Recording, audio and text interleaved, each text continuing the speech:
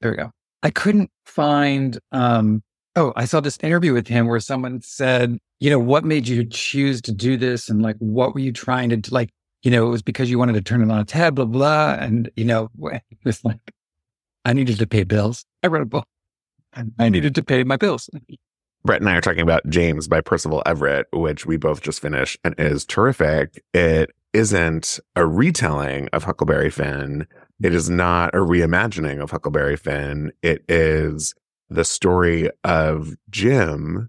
Giving him his due. Yeah, he finally gets his due in this book, James, and it's so terrific. And we both highly recommend pre-ordering and doing your library holds for the book now while you can. Yeah, and for those people in LA, I'm going to go. I'm absolutely going to go see him. I know he's doing an event at the Grove in Los Angeles. I'm just so excited to see him. I think he's so interesting. But God, I really was really moved by it and really interesting. Yeah, and it made me want to read Huckleberry Finn, which everybody says is a great American novel, if not a little problematic. I'm excited that story is getting told from Jim's perspective. It's funny because as I read it, as a young person, I was obsessed with the musical Big River, And in fact, when they did the revival of it, I don't know how many years ago that was, 10, whatever. No, more. Yeah. My friend, it was like 2005. Yeah. My friend Michael was Jim. And so I reached out to him the other day and I said, you have to get that. You have to get this. So, but I just kept hearing, look out for me, oh my water. Yeah, Big River is terrific. It's a great musical. I mean, and it's beautiful. And Daniel Jenkins, who was the original Huck, his father, Ken Jenkins, was in Scrubs. He played, one of the old doctors on that show. So that was kind of a weird moment, a cool moment, whatever. A few books that came out last week that I neglected to mention that I do want to shout out. One is I Love You So Much, It's Killing Us Both by Mariah Stovall. The cover is amazing. It sounds so good. And I have not read it, but I'm excited to. So I wanted to just shout that out. And also Bugsy and Other Stories by Raphael Frumpkin. And again, have not read it yet, but I'm very much excited to. And keep a lookout on our Instagram because we'll be doing a giveaway for that very soon. So make sure to follow us at Gaze Reading to check that out. Okay. Also, Mary Liza Hartong, her book Love and Hot Chicken came out last week, which is like fun lesbian love story and shouldn't go unnoticed. But like all of these books I have not had a chance to read yet, but I'm excited to check them all out. They all seem really great. Yeah, and then out today, which I just wanted to give a shout out to, is Hours by Philip B. Williams, which has one of the most beautiful covers of this year so far, or like even last year. Just a stunning cover. But it really sounds amazing. I actually started this on audio, but he's also a poet, and the writing is so gorgeous that I ordered a copy because I thought I'm going to have to read this, and I don't just want to have it wash over me that way. And it's a big chunker of a book. So anyway, it sounds fantastic. And what I've heard is beautiful. And all of the books that we are talking about, you could find links to in our bookshop.org page, which you could find the link to that in our show notes. We also, of course, ask that if you like what you're hearing, please share us with your friends, like us, and subscribe wherever you get your podcasts. And if you can give us a 5-star review, that is greatly appreciated because that, as we always say, is how folks will get to find us when they're looking for book podcasts. It's, the algorithm makes it so that the podcasts that people are liking and reviewing and subscribing the most are the podcasts that get shown first. So that is certainly greatly appreciated. So excited that we have Bianca Bosker on today's show. She's so terrific. I was in the middle of reading Get the Picture and was headed out to New York.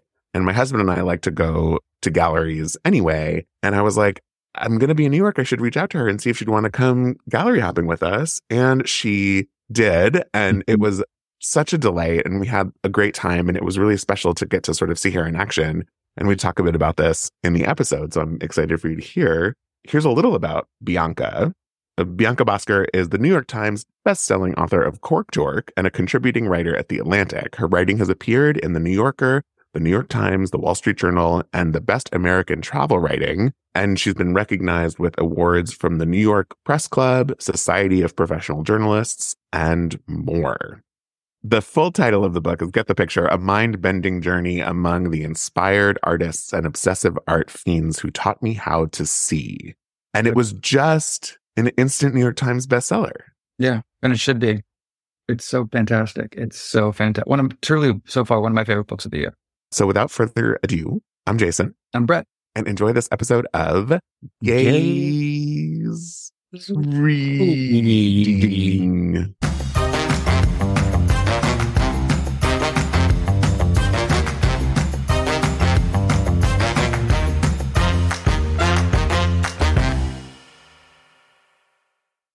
Hello. Hello. Hi, nice to see you. Jason, you're still in New York? I'm literally sitting on a heater right now. Oh, you should have come back to California with me. I'm back already. We just missed the snow. And so I feel I'm very lucky. I'm very happy for you. Brett, when Bianca and I and Franklin, I can't have Franklin erasure today. When we went to galleries, that was one of the first snows of the year. So we're like walking around the Upper East Side, bopping in and out of these beautiful galleries. Flurries and snow just start trickling down from the sky. It was really quite magical. It always is that first time in New York. I remember walking out that first snow and everything's blanketed and stopped and it's quiet. You can literally hear the snow falling, that feeling, and then getting up the next morning, it's fucking black slush. If you need to wrap yourself in a blanket or something, we don't share the video of this. So if you get cold, I am wrapped in a blanket. You can look however you need to look. Thank you. Oh, and we'll see this. I'm so excited to talk to you about this book. I almost texted you a picture of all of the tabs and when I was away from my tabs. And so then I started dog-earing the book, which like feels very sacrilegious. But I was like, no, this is my piece of art. I'm going to just do whatever I want to. Go for it. No, I dog-ear. I underline. I make a mess out of my books. But that's how you know they're loved. I know. Yeah. First of all, it's so hard to make nonfiction accessible. Really, it really is. And coming in hot with jokes and making it clear that we want to have a good time on this journey talking about art is super cool. Thank you. I know. We should have a good time. Art should be a phenomenal time. It isn't always somehow. That's a testament to you, though, as well. There was so much that you get into.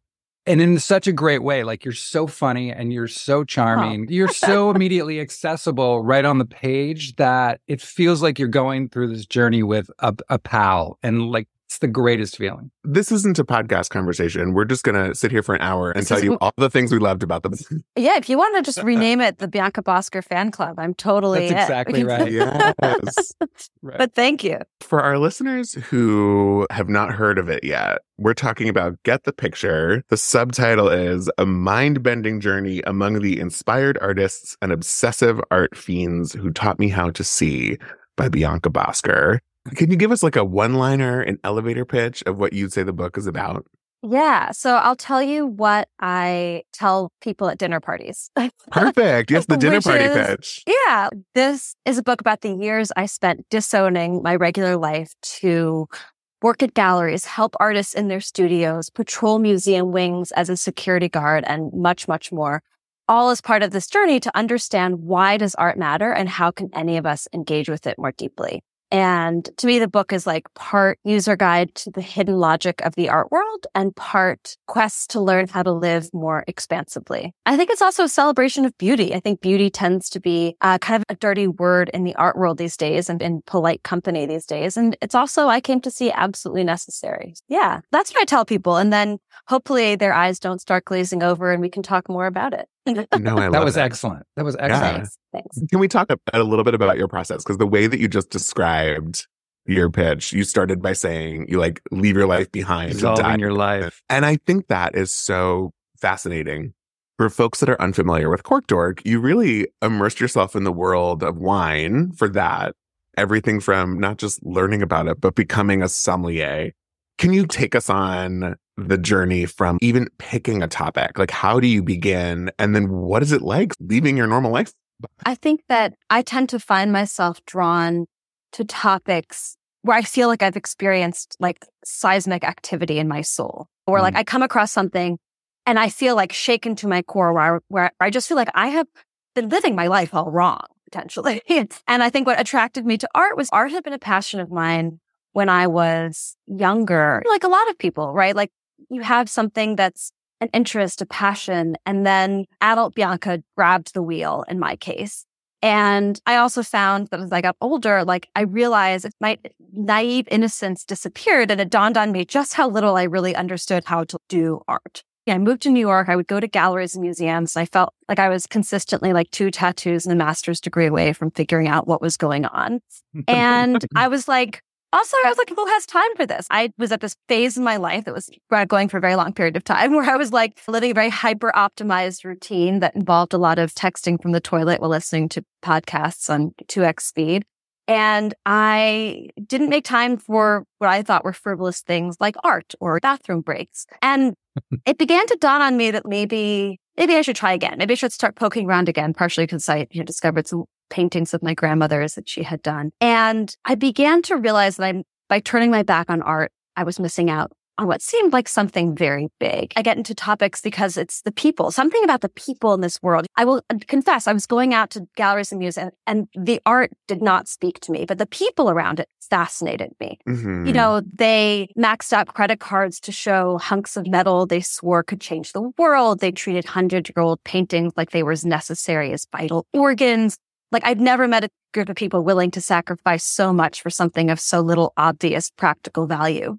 And as I would walk around these galleries watching people oohing and eyeing over these sculptures of mutilated chairs, I just couldn't help wondering, like, why, right? Like, why does art matter? Why do we engage with it? Can it really shake us to our core? And I was surprised to find that scientists are right there with artists and arguing that art is a fundamental part of our humanity. Something as necessary as food or sex, is what biologists put it. And I also wanted to figure out these art people behaved in a very fascinating way. Like they acted like they'd accessed this trap door in their brain. And my life felt very claustrophobic by comparison. And I decided I wanted to see if I could learn to see art and also the world the way they did. And it started with asking questions, but to your point, it quickly spiraled into something much bigger that took over my life. And I decided that I was going to throw myself in and try and start working in the art world. My plan was to get a job at a gallery, which everyone who knew more about the art world than me assured me was not only impossible, but potentially dangerous in its own way. Sure. Which you go on to like explain why in the book. Right. But so I think my method is I do believe in learning by doing. And I will also say that the secrecy made me convinced that I had to get inside. I started off just going, like a lot of journalists, I do interviews, and I started off just reaching out to people to ask them what I thought were pretty fundamental questions. How do you do art? And like, why does this matter? And I was surprised that the response that I got was a pretty unequivocal butt out. Like people did not want to talk. I got threats. People refused to talk on the record. And of course, the more that happens, the more you're like, okay, I want to keep diving because that's totally your ability. Absolutely. Before we dive into the actual art world, because that's fascinating in and of itself, I think Brett and I are both so curious. Like, we both have a background in theater and film and television and casting, and we know a lot of actors. And there's this concept of code switching for you. You were essentially method acting. Right. You're like method journalism. Method journalism. Right. Did you put a part of you away when you got home at night? Was it all encompassing? Were you gallery assistant by day, journalist by night? Was it always journalist? Was your husband and friends concerned? Yeah. If they were concerned, I would know about it because I basically didn't see them. My first job was working as an assistant at this up-and-coming gallery in Brooklyn. And I quickly realized that in order to really figure out what was going on, I basically needed to just put myself at my boss's beck and call. And we would be like spackling walls until 11 p.m. Like I never knew where the day would head, right? Yeah. So I'd show up for work, we'd paint a wall. He'd have a studio visit. I'd go with him to do a studio visit. He'd go to the hardware store. I'd go to the hardware store with him. And he'd spend hours editing photos while our conversation would range from the problems with puppy mills to the masterpiece that he saw at the Guggenheim. And so I felt like I had to just be underfoot to really see the whole picture, right? And I do believe that oftentimes the miraculous emerges from the mundane. And also with art, it felt really crucial to understand all the decisions that get made. I felt like I really wanted to see how does an artwork go from the germ of an idea in someone's studio to this revered masterpiece in a museum? Because I feel like all the decisions that get made along the way that affect an artwork are also the decisions that affect us, right? Our idea of art, who makes it, why we should bother with it. But yeah, it was very all encompassing. And I think a lot of people gave me, in my sort of quote unquote regular life, gave me up for dead because I was constantly seeing art. I was going to artist studios and it was a blast. But when it got overwhelming for you, did you have this moment of like, but it's all for the book, so it's okay? Or, but I'm still learning, so it's okay? I guess that's maybe the... It's for a book, but it was also for me, right? It was this like personal quest. So I think...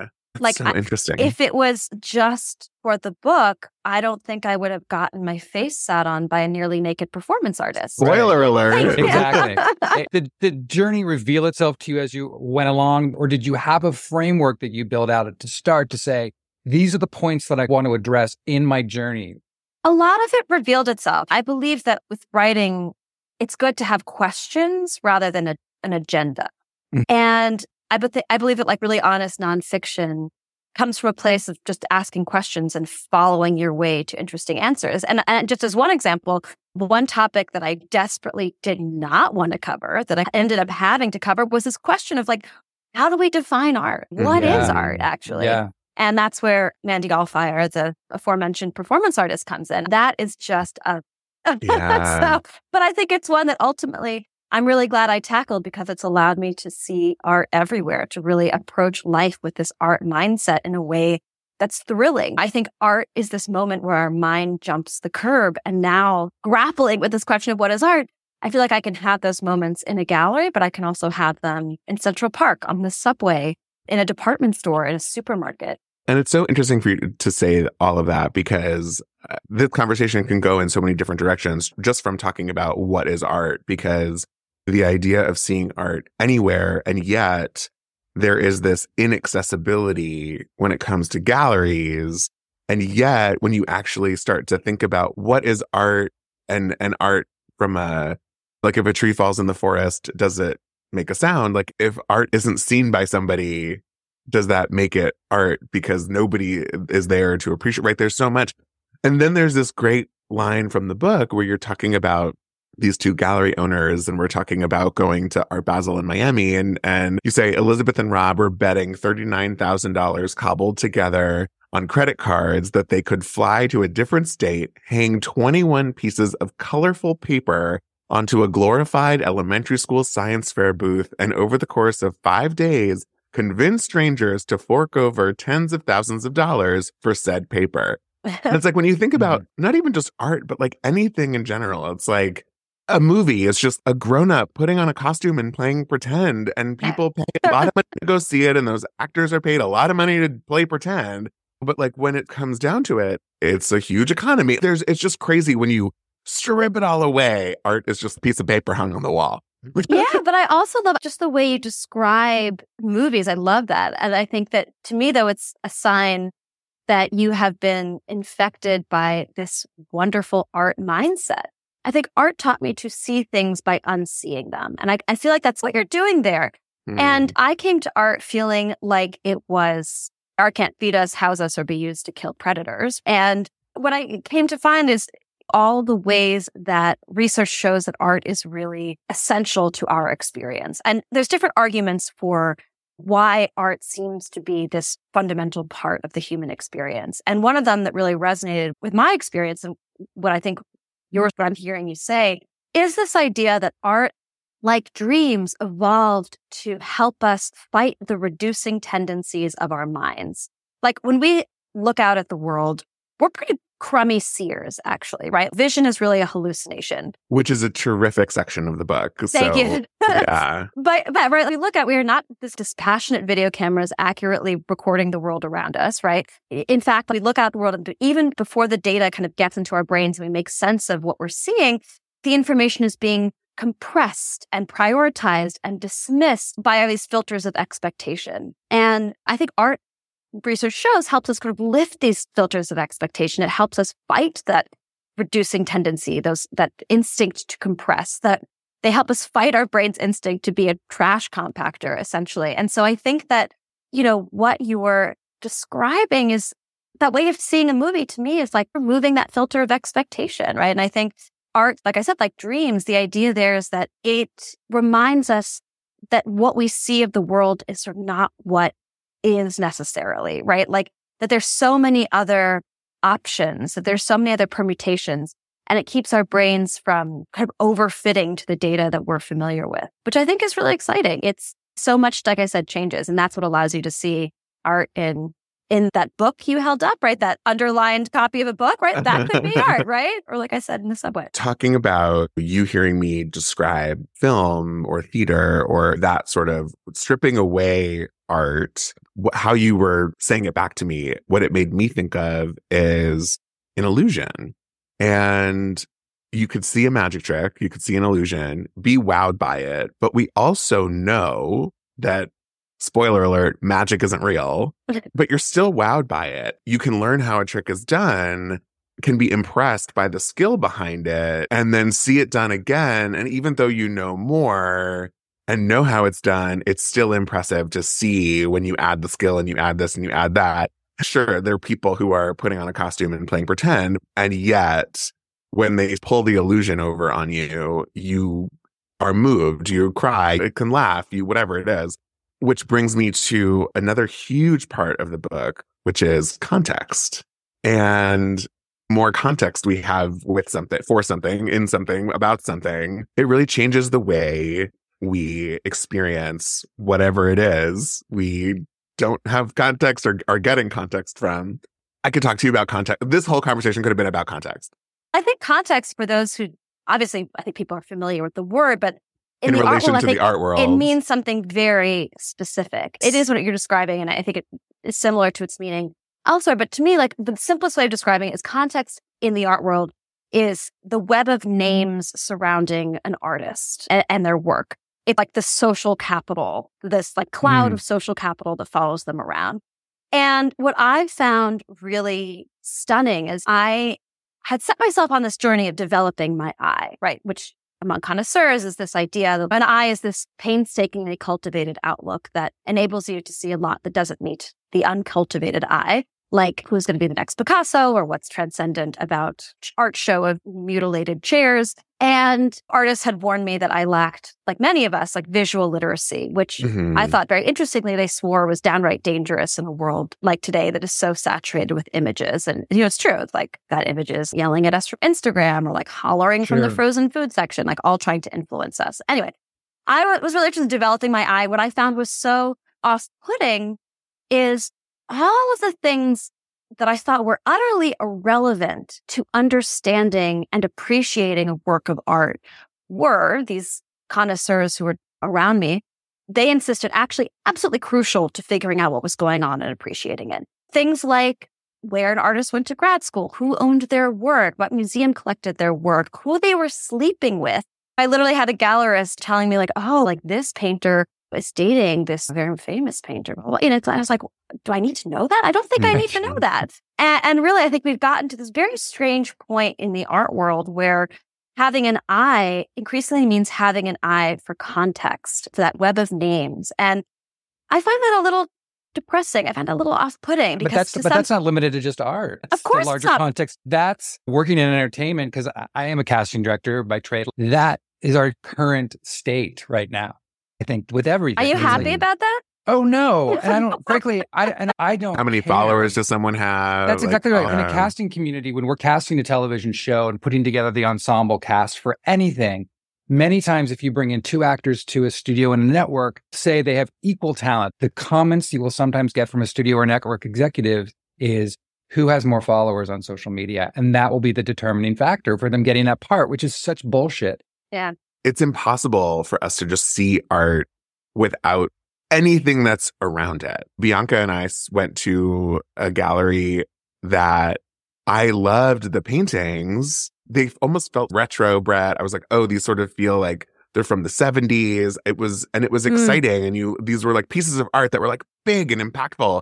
And then we learned that they were actually painted in 2023. And I suddenly liked them less. Yeah. And it was interesting because I couldn't even explain why, but there was something about my sort of initial experience with them that made them feel a little older. And then when I realized that they were quite contemporary, that context gave me a different feeling. And sometimes it works in the opposite direction.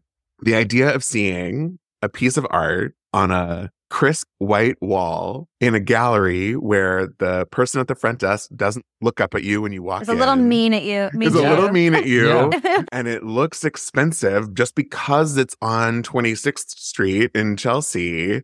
If you saw that exact same piece of art literally at a thrift store, you wouldn't have the same feeling about it. That, to me, blew my mind when I really started to think about it. Yeah. But I think one thing that bothers me about context in the context of the art world can often feel alienating, right? And disempowering. And I think that I was really, how should I put this? As I started working in galleries and getting ushered into the ways of the art world, I began to recognize all the ways that the art world wields strategic snobbery to keep people out and to keep the gatekeepers in charge and to, I think, unfortunately, keep art as a sort of clubby in-crowd sort of thing where you're like either one of us or you're not. And I think context is within that, right? If we're told that you need an art history degree, years of going to art fairs, being able to memorize the biography of all these artists, if you need all these things in order to really understand an artwork, suddenly the gatekeepers become that much more important. Sure. And certainly I think the emphasis on context is just one way that the art world has these sort of very strategically erected barriers to entry that keep people out or at least dissuade them from trusting themselves or from going further. I discovered it even in the way that I worked with a guy who was basically like, you need a makeover before you can make it in this world, right? And it gave me feedback on all the ways that I dressed the wrong way. I used the wrong language, right? Like I said sold instead of placed, right? I had to memorize, start to fit in the art world, the like tortured art speak alter egos of words like website, which is an online viewing room, or like one of my favorites, like indexical marks of the artist's body, which is what you and I would probably call finger painting. I mean, the fact that the gallery is really just an art store. It's an art store. Right. It's an art store. Right. Thank you. It's an art store. The White Cube, right, is one of those ways that they like make it this shrine. I have to speak to your resilience because many people, even in that first, with him alone, would have withered and shrunk and died on the vine. You have a personality, and God love you for it, because many people wouldn't, that has made you resilient. So I really appreciated that. And I was like, God, good on her. She is just in it and in it for the haul. And I really appreciate that. Brett, it's what's so cool is that I got to watch it in action. We were at a gallery and there was a relatively small painting. I would say maybe 12 by 12 inches, not feet. Maybe smaller. Maybe even smaller. 6 by 6 was teeny. Maybe it was quite small. And I was like, how much do you think that would go for? Because you read the book, I started to immerse myself in the art world. Yeah. When you start looking into pricing, you even say in the book, it's all irrelevant and it's all made up. I asked Bianca, how much do you think that is? I think you guessed 90 or 110. Oh, no, you guessed 90. Yeah. And 1,000. Right. I didn't think dollars. No. I was shocked because even in my research, I was like, oh, maybe 25, maybe 40 on a higher end because it was so small. But Bianca had the context of who the artist was, understood the gallery, etc. And then it was like, I'm going to do it. I'm going to work up the courage and ask, which in and of itself is like barrier upon barrier. There's not just like a price tag on the wall. Right. And if there is a price tag on the wall, you probably know it's extra context for thinking this gallery isn't worth anything because I don't want to see the price tag on the wall. You wanted the laminated card with everything listed for you. Right. Color coding. This much for these. Bianca takes a deep breath and goes to the desk and asks. And this is, I have to say, this is a big deal gallery. This is, it's a serious gallery because you can barely open the door. My hypothesis is the bigger the door, the more serious the gallery. The door was right? so big. Yeah, it was so big. And the ceilings are like double height, with the elevator is enormous. All to say that it's a fancy fucking gallery. So Bianca works up the courage to ask, and then they had to call the gallerist, the gallery director. Like the serious professional. As I read, the black turtleneck person. Specifically cut hair, dark black turtleneck, tall, probably of Eastern European descent, and then tells Bianca, of course, that it was 90,000 Great British pounds. Right. Yes.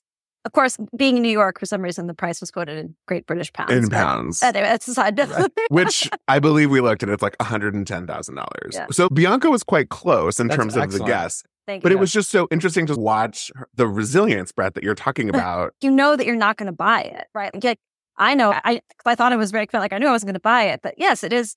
I'm sweating just thinking about this story. And I was sweating at the time because, of course, that's part of the way that the art world tries to build up the mystique, is to put up these velvet ropes. And you don't want to sully art with something as crass as money, right? But I watched your curiosity overpower the anxiety. Yes, that's true.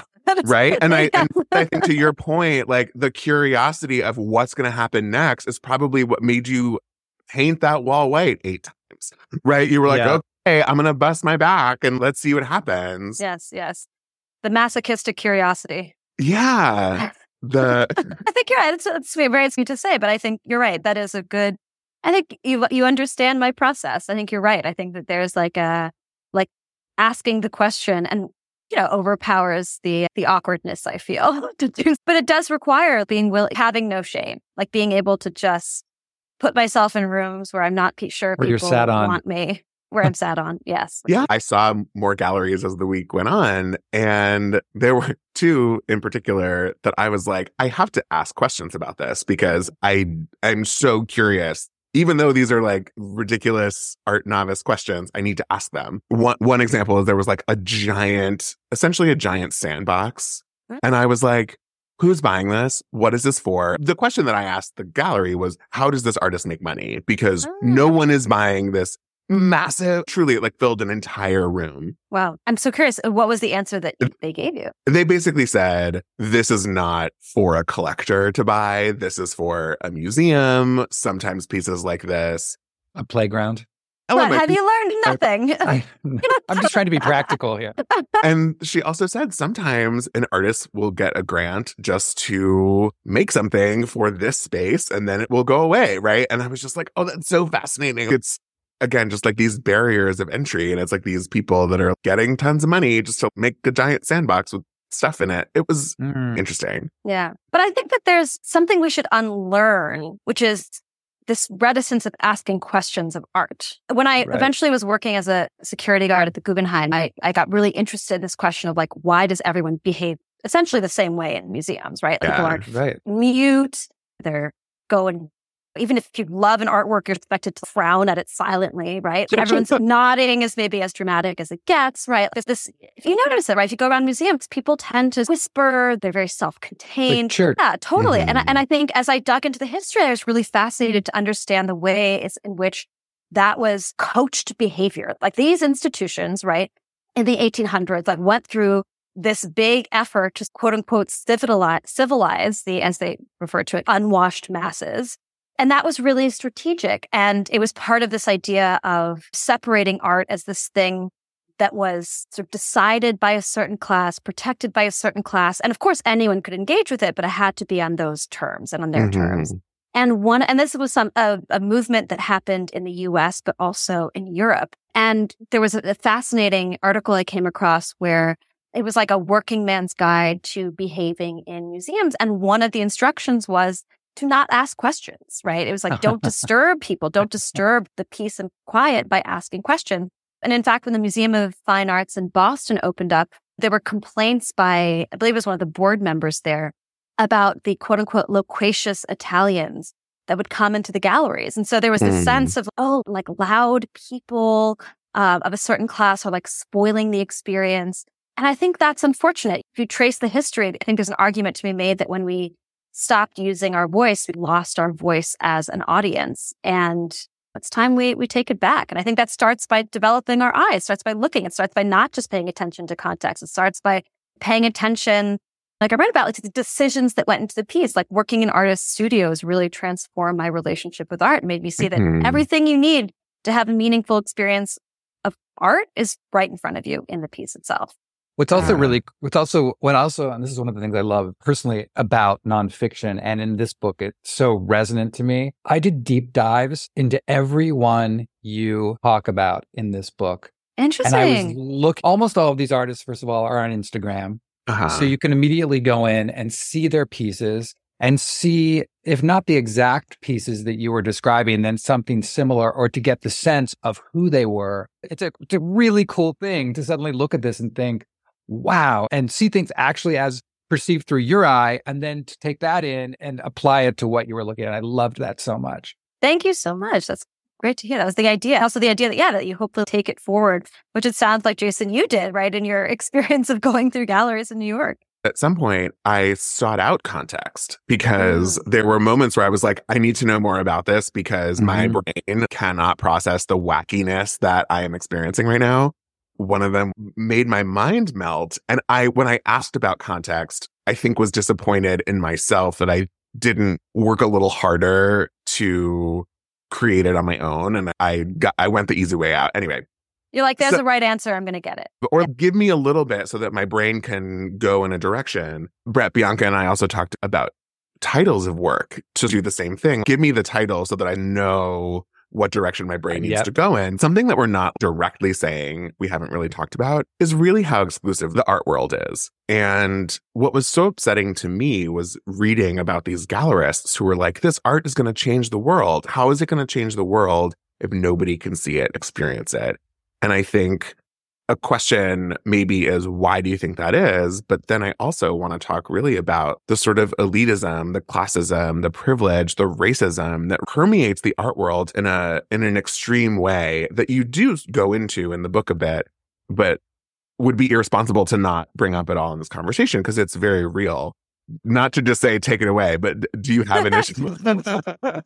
But take it away. No, there's like a lot to unpack there. So obviously we can't talk about everything, but it's just so exclusive. Yeah. I think one thing that based on everything sort of art world advertised itself, I perhaps somewhat naively expected to be welcomed open arms by this world of open-minded iconoclasts who believe that they need to include as many people as possible in the magic of art, that embrace this inclusive, progressive mindset that it was this better place.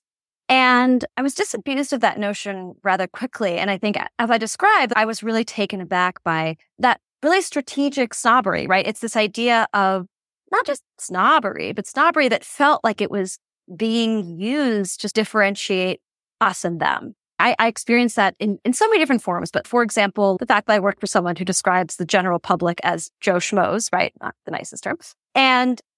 Or there's many ways to keep out the quote unquote schmoes, like where you put the gallery. And it was interesting to me to discover the ways that galleries in New York often hide themselves. And of course, like a ground floor retail space can be expensive, but it's not just that. Like to a lot of these galleries, like a ground floor storefront was actively undesirable because then you would have quote unquote random ass people walking in, which includes the general public. And I think there's this idea of cloistering art in these almost like art speakeasies that most people can't find. And yes, I think you hit the nail on the head. There's something very strange about, on the one hand, saying, I want to show art that's going to change the world. And on the other hand, making it difficult for the world to find that art. And I think that the other ways in which these boundaries are erected include obviously the language, right? It does seem unnecessary that we have to talk about art with this kind of made up language, right? In which we refer to, again, websites as online viewing rooms. I was surprised in which the art world embraced this mindset that I associate more with stodgy old country clubs, which is, are you our type of person, right? Like, do you believe what I believe, right? And that goes back, as I was saying before, it's like my boss telling me that my uncoolness was really dragging him down. And so he was giving me pointers on what to wear, how to conduct myself. I was overly enthusiastic. And of course, that only made me realize the way in which most art people discuss art in a tone of voice that's like this kind of flat monotone that makes them sound like they're running out of batteries. But I think that there's something disturbing about the way in which it can not only keep out viewers, but also artists themselves, right? I worked with a gallerist whose go-to question when considering whether to show someone's work was, would you hang out with this person? And of course, I don't have to explain to you all the problems that are bound up in that question. When I spoke with artists who said that they felt pressure to adopt this quote unquote artist personality, right? To change the way they dress, to change the way they behave, to be eccentric or flamboyant or weird, to essentially not be themselves. And I think that emphasis on context can lead to a lot of really talented people getting excluded and overlooked. But I think that there's ways of trying to fix that for ourselves, right? It's hard to fix all the flaws in the machine, but we can make it a little better by widening our horizons, by going to see art in at art school, by going to see it in the gallery in someone's apartment, by just trying to seek art out, not just at museums, not just at the big name galleries, but in the sort of, out of the way places where I think you're oftentimes finding art closer to its source in a way that's really exciting. Like you're watching artists working through their creative process. You're seeing things that are unexpected and weird and strange and jostle loose that filter of expectation. And that's at least what I've come to crave seeing. Like, I think, obviously, I do go to museums a lot. I love it. They've come to feel almost like encyclopedias of taste. It's like the artworks that are there have passed through so many layers of vetting and consensus that it's almost like these are the works that a lot of people could agree were good. But does that mean that they're the only works that are good? Absolutely not. Does that even mean that they're the best works? I don't necessarily think so. And vetted and consensus through these particular eyes. Right. You've designated people who are choosing this versus and who maybe have their choosing own it stuff. on very different criteria than That's you care exactly about. right. Who do Yes. you want to hang out with? Yes. Yeah, That's exactly right. and this can all be said too about books, about theater, about food, about all sorts of things that we experience. And you also go on to talk about the more art you see, the more you can develop your eye, the more you can even just have an understanding of what you like and don't like. The more I read, the more I'm discovering. Unfortunately, the more I read, the fewer books I like because I have more to compare and more to like or not like. But I also think it's that exciting. I worked with this artist, Julie Curtis, who made me see that taste doesn't have to be a destination. I think I'd always thought of taste as I have to develop good taste. I have to like the right things. And I think she helped me understand of taste as a journey, right? This idea that it's actually about developing new tastes. It's about challenging yourself. It's about exposing yourself to new things. Yeah. And as she says, that with new tastes come new experiences and almost like a new person, right? That we get to constantly change ourselves and reinvent ourselves through this experience of developing new taste, of hunting for new taste. And again, that means seeing a lot, exposing ourselves to a lot, exposing ourselves to the unexpected. I can't tell you how awesome it was. I went to Grand Central the other day with my son to look at a miniature train exhibit, and that blew my goddamn mind. Yeah. I don't know. I imagine part of what even blew your mind was watching him see it and experience it. No, I was too lost in the trains to really pay attention to how much he was You're enjoying. like, I don't care what he thought or what he saw. There was like a mini train inside the mini train. So I was like, this is amazing. Where did my child go? But that's art. I like, honestly, it's like that. Why is that not art? That is art. It's Right. as Sure. I write about it, I think art is often this kind of handshake that can happen between the viewer looking at something with an art mindset. I step out of going to a gallery or museum and I'm like, there's art, and the Mr. Softy truck is art. Like all of a sudden you have this ability to like, as every art world press release says, the familiar becomes unfamiliar. But that's pretty magical. It would be exciting and cool to piece together for folks that are unfamiliar a list of galleries that one can go to. You can just walk in. If you can't afford a barrier of entry for a museum, an art museum, there are galleries all over the country that like... Or you can't open the door. Because they're so heavy. Well, it's funny that you said that. Like the inaccessibility or the exclusivity is insane. Not only sometimes are they hard to find, sometimes the door is so heavy. You walk in, they literally do not look up at you. You start to chuckle because the more you go and the more you're like, are they going to look up at me or not? No, of course, good. And then when you go out, the amount of galleries that I was like, wait, how do I get out of here? Because the doors were even hard to see. It's like a glass wall. And I'm like, how do I get out of here? Jason is actually speaking to us from the inside of a gallery. I know, I'm still here. I have become art. I am now art. But my hope is that Get the Picture is a playbook. Not only, but parts of it, I think, are like a playbook to this exclusivity in a way that I hope empowers people to get over it. I think that it's like watching how people put zombie makeup on an actor. It's a little less scary. Like when you see how the magic gets made, when you see how the haunted house gets made, it is less, you can play by your own rules. Like you understand the rules. It. I don't think that art needs the velvet ropes and made up language to be magical and moving. And it was interesting also the way that like seeing how artists construct a painting, seeing them at work in their studio really also only enhanced the magic of art. And I was thinking about you're talking about how you watch a magic trick happening. And I think the more you learn about, at least for me, I felt like the more I learned, the more enthralled I was. And knowing the less savory sides of it feels very important, but I think it's also, like I said, empowering. It is. It's almost like you are living a more expansive life because of it and because of everything you're perceiving. And that to me is something I pulled from this in terms of looking at art, in terms of how to perceive art, in terms of the whole thing, but it's also approaching it a larger mind or an open mind. Yeah, it inspired me to see art and look at art in different ways. And it was so cool and so interesting. And for our listeners, something that the book does, Bianca really goes out and talks about why art matters and why our instinct as consumers is to just tell me what you mean when you are looking at a piece of art. And, what makes art, what makes art good. And he mystifies it in a way that makes us appreciate it. And I think it's so accessible. It's so fun. And there were just pieces that made me think about life and art in just new and different ways, and art in every sense of the word.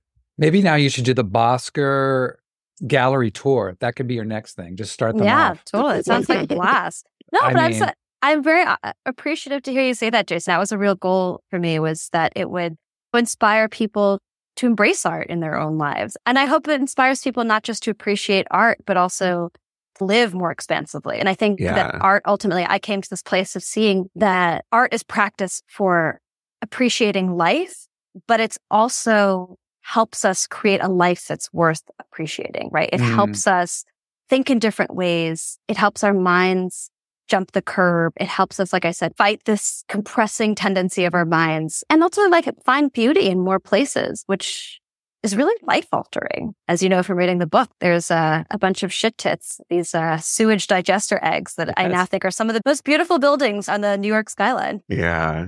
And bias, obviously, but I feel like culture goes through different periods of seizing on things as the sort of shared status / cultural touchstone, right? There was music maybe more in the 90s, and it was like the whole food thing was like huge, right? Yeah. And I feel like we're in this moment where art could be next. I've heard of enough tech bros getting into art, and they always feel like they're like a harbinger of what's to come. Yeah, the sort of. Well, maybe with like the death of NFTs, it's like, oh wait, no, let's have real art on the wall. Right. No, totally. And I think people are also, there's something, I don't know, like art is, it has that like experiential element, but it's also like just tactile. I think a lot of people are looking for things to do offline, right? Yeah. At least I am, right? And whether they're making art or going to see art, or like making art and then wanting to go see art because they're starting to make it.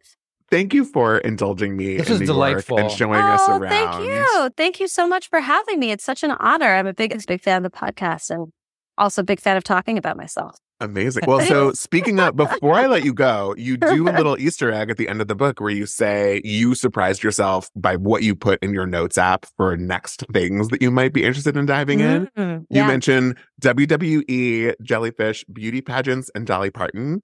I'm here for every one of those things.